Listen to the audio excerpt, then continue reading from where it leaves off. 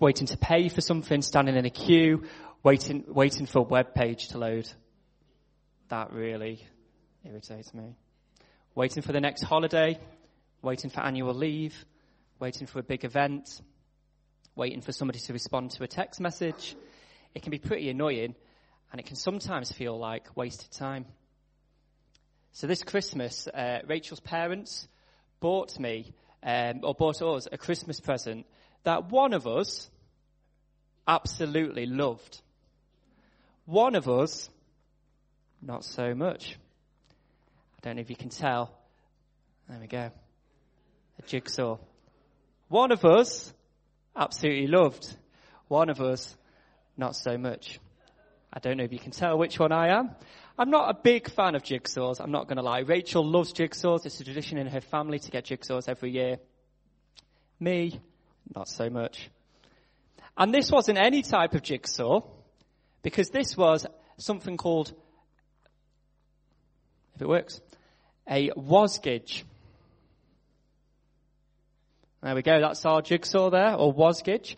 So instead of it being a jigsaw like the normal jigsaw would be, where you just make the jigsaw that's on the box, oh no, this has to be even more difficult. You're not actually making the picture that's on the box. You're making the picture of, oh, what have I done there? Pressed the wrong button. There we go. Oh, there we go. I was going to buzz it, but it doesn't matter. You're making the picture of the lady in the top right there. So you're making the picture of what she can see. So you can't even see what you're trying to make. So if we spent Christmas Day, Boxing Day, 27th, making a jigsaw of something we couldn't even see. Here we go. This is us getting there. This is us. Hey, it's complete. There we go. Yeah. So, during the creation, thank you, yeah, thank you. I did not do much of it. No, I didn't, I'm only messing. We did do quite a bit together. But during the creation, there were times when we just couldn't understand how the pieces were to go together. We were looking at the creation and was thinking, I don't understand how any of these pieces are going to go together. There were times when I tried to convince Rach that pieces went together when they didn't actually go together. And there were also times when I went against Rachel's advice. She said they definitely do not go together. And I thought, I'm going to force them together anyway because I want this jigsaw to be complete. But actually, I did find it quite enjoyable. But it wasn't until it was complete that we realized what the picture was. It wasn't until it was complete that we realized what the picture was. It was only then that we realized how all the little pieces and all the little bits we were creating all stuck together. There were times when it started to make sense, where we started to get maybe one of the characters together and like, oh, that looks like a face, or that looks like the hand or the cookies or whatever. And there were times when we were really confused. We were convinced at one point we were building a massive parsnip, but it turned out that it was just the guy's shirt. Anyway. But sometimes life can be a little bit like a jigsaw piece, a bit like we're trying to piece our lives together, trying to work out all our different little bits. How does this fit in to the bigger picture? How does this fit in to the rest of the story? Whether it be a good thing or a bad thing, we're trying to work out, where does that fit in? How is this got anything to do with what God is calling me to do? Maybe confused about a particular situation that we're in, or we may be confused because God's called us out of a situation where previously we were like, well, I was really convinced that God wanted us in this situation. If only our life could be a little bit like a picture of a jigsaw box, where we could look at our life on a jigsaw box and go, I understand now. I understand where our life is going. I understand what's going on. And I understand what this jigsaw piece is because I can see the rest of it. But unfortunately, it's not quite like that. And in the Bible, there are loads of times where God had people wait before he gave them what he promised, or to know what was coming up next. Abraham had to wait until he was 75 before God promised him a son. And then he had to wait another 25 years before he actually became a father. And as a young lad, Joseph had a dream about being in a position of leadership, but it took many, many years and many painful twists and turns before it came to pass. David was 30 when he became king, something he'd been anointed for when he was a young shepherd boy. He had to wait a long time, which is probably, or one of the reasons why he, in his Psalms, he knows how to wait patiently on the Lord. And even Jesus had to wait. until he was 30 before he really began his public ministry. Just imagine, how difficult must that have been? Knowing who you were, knowing what you were going to do, but for a long time waiting. I'm 29, I'm turning 30 in March. I don't know how that's happened. But imagine just still waiting and doing nothing until that moment. He had to just wait until God said go. Rewind with me a few thousand years, will we, to the prophet Isaiah receiving from the Lord in Isaiah 7:14. The Lord himself will give you a sign. The virgin will conceive and give birth to a son, and will call him Emmanuel, which means God with us. It was a very long wait.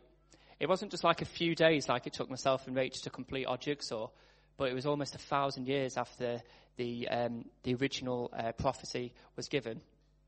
And I wonder whether some people started to think, Isaiah, you may have got that wrong. You see, we see the bigger picture. We read Isaiah 7 through 21st century, 2017, 2018 eyes, knowing what's happened, knowing that obviously they're talking about Jesus.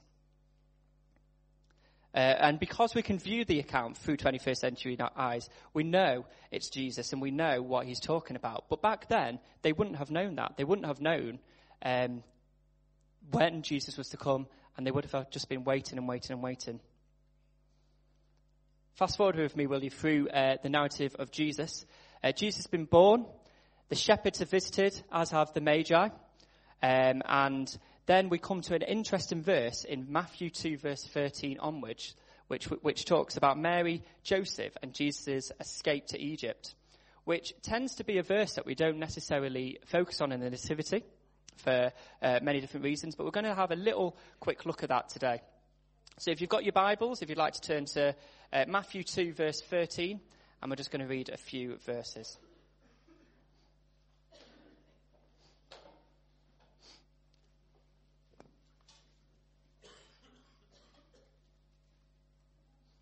So Matthew 2, verse 13. When they had gone, an angel of the Lord appeared to Joseph in a dream. Get up, he said, take the child and his mother and escape to Egypt.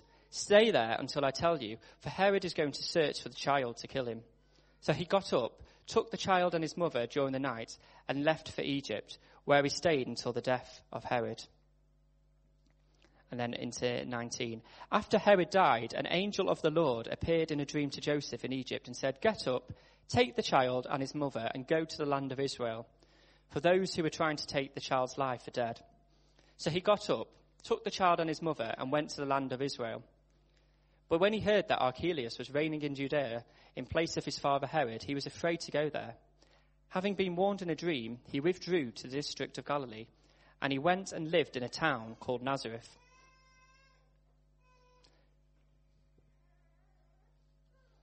So in this situation, Egypt tended to be, but not always, a place that symbolized oppression and symbolized slavery. For example, the story of Moses. And God's people would know during the time of this being written that the Lord had freed them from that place. But here, God tells Joseph not to flee from Egypt, but actually to go to Egypt. Can you just imagine what Joseph was thinking and what Joseph was feeling? His first encounter with an angel announced that there was going to be a virgin birth. Then the baby was born in a stable, was visited by shepherds and by the Magi. And now, this. Have you ever wondered what a traumatic start to life it was for Mary, Joseph and Jesus? Myself and Rachel have a few friends that have recently had children, and they talk about the lack of sleep, frustrations, a mix of joy and jubilation. But imagine having a start like this. Moving house, moving home, going to a place you've never been to before, having angels visiting you in the night, having angels warning you in the night, having angels telling you to move again. It would have been quite dramatic. And God warned Joseph in a dream to flee, in verse 13, to run for their lives, to go to a foreign land and just to wait. Again, Mary and Joseph didn't have the bigger picture that we have. We know what happened. We know that they were safe in the end. But they had to wait until Herod died. And Herod would have died approximately 4 BC, according to many biblical scholars. And also scholars reckon that actually Jesus was born in about 6 BC as opposed to the year 0. So it could have been up to about 2 years between Jesus' birth and Herod dying. So we're not exactly sure how long they had to wait in Egypt, but we know that it would have been an anxious wait as they waited to hear that Herod had died. And obviously today, if we were to get news or breaking news, our phone would buzz, Twitter would go crazy, Snapchat would go crazy. We would receive it straight away. We would know that the king had died or a big situation had happened. But back then, news didn't travel so much. And actually, the way that Joseph found out about this situation was that God spoke to him in a dream, both in verse 13, as we mentioned before, and also in verse 19. After Herod died, an angel of the Lord appeared again in a dream to Joseph when they were in Egypt. And I wonder if by this time Jesus was used to having dreams from God. But I also wonder whether he was still pretty nervous taking his wife and his young son back. Because just imagine, if he was wrong, if he hadn't heard from God, then potentially Jesus may have died. If Herod was still after him, Jesus may have died. And what's incredible about this story is how much Joseph had to trust in God, how much Mary, Joseph and Jesus had to trust in God. Trust that it was him that was speaking. Even when what they heard was quite crazy, they had to trust in God. And when God spoke, they responded, they acted. God's plans may have seemed crazy, they may have seemed a bit vulnerable, but what God said would happen actually happened.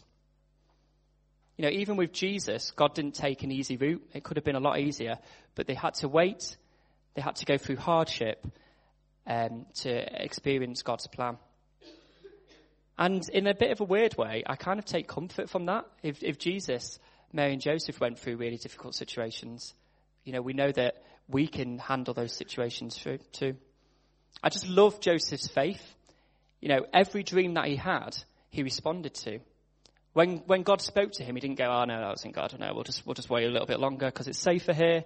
Actually, God spoke to him and he responded.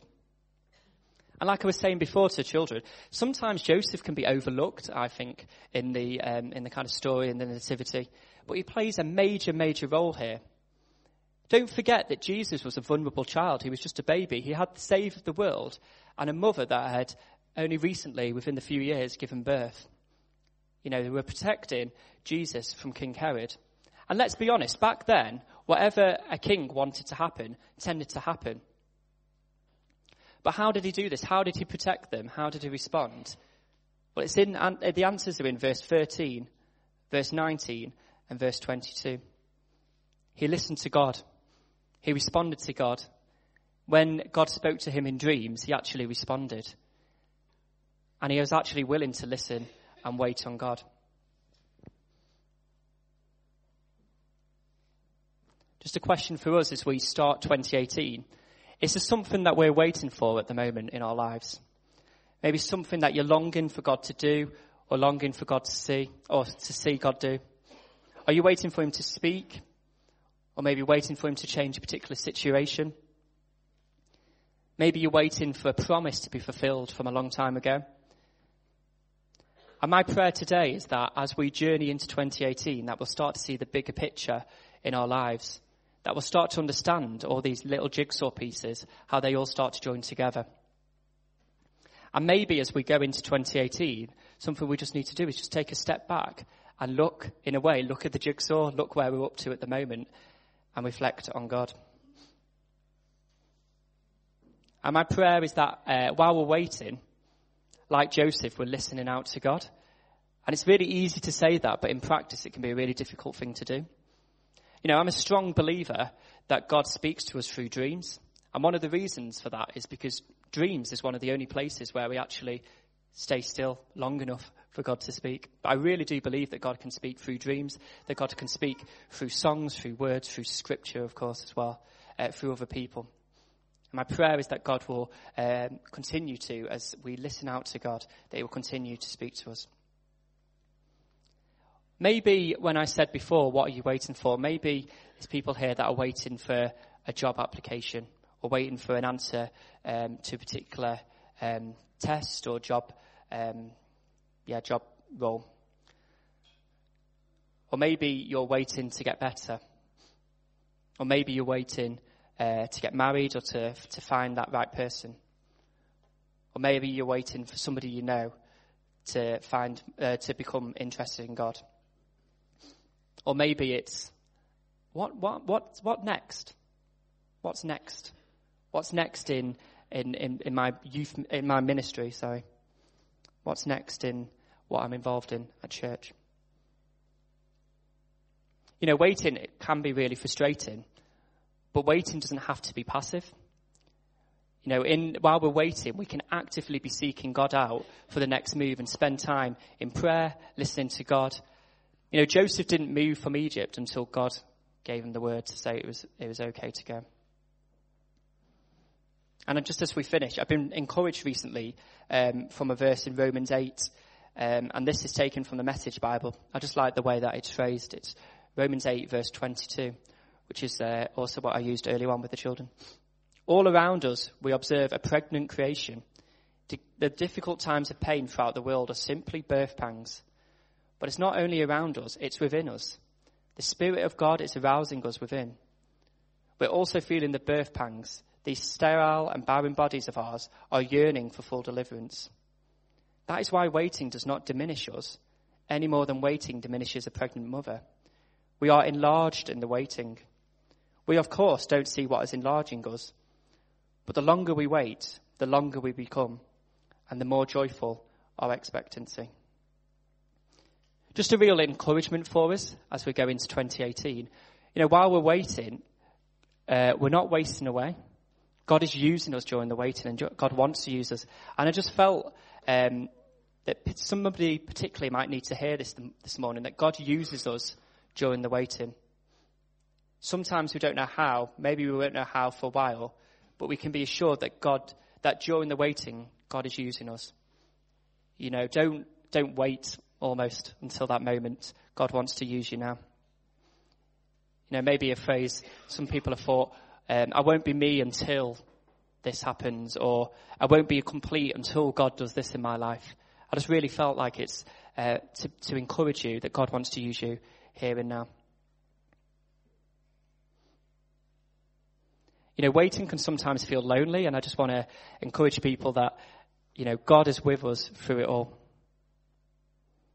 You know, especially sometimes when we're waiting for something and we see other people are going through that thing that maybe we're waiting for, maybe that thing that we're longing for. And sometimes we want to revert to going, it's not fair. It's not fair. Why are they doing it? That's what I've been waiting for. That's what I've been praying for. But I just want to encourage you, you know, that as we wait, Jesus understands. As we get weary, as we get tired, he's not shocked. You know, he's with us through it. You know, he's with us and he's wanting to stand with us. You know, he will do all that he said that he will do. He's the God of the impossible, the God of redemption, the God who brings light into our darkness. So let's bring our longings and desires before God.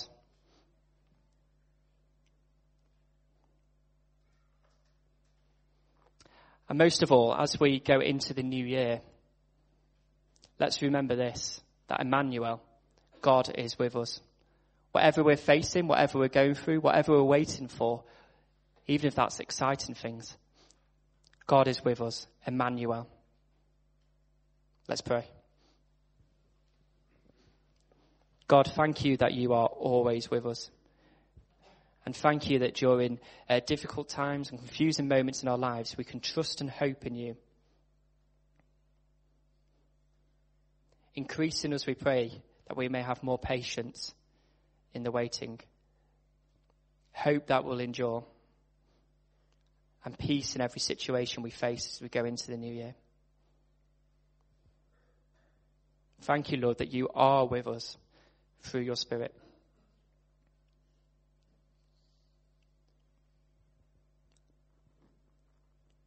And maybe just before we go into a time of singing, maybe we just want to reflect on this last year. Maybe some of us have had the best year ever. Maybe some of us have had a really tough year.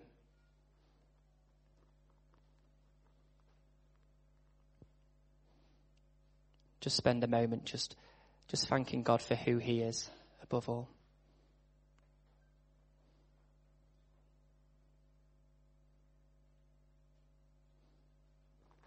Maybe just thank God that we are here today.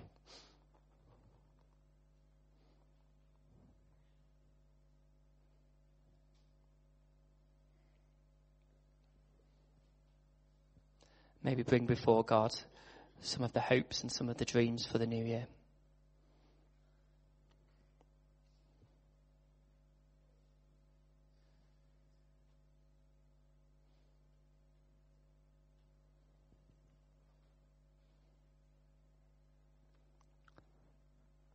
O Lord, hear our prayer. Amen.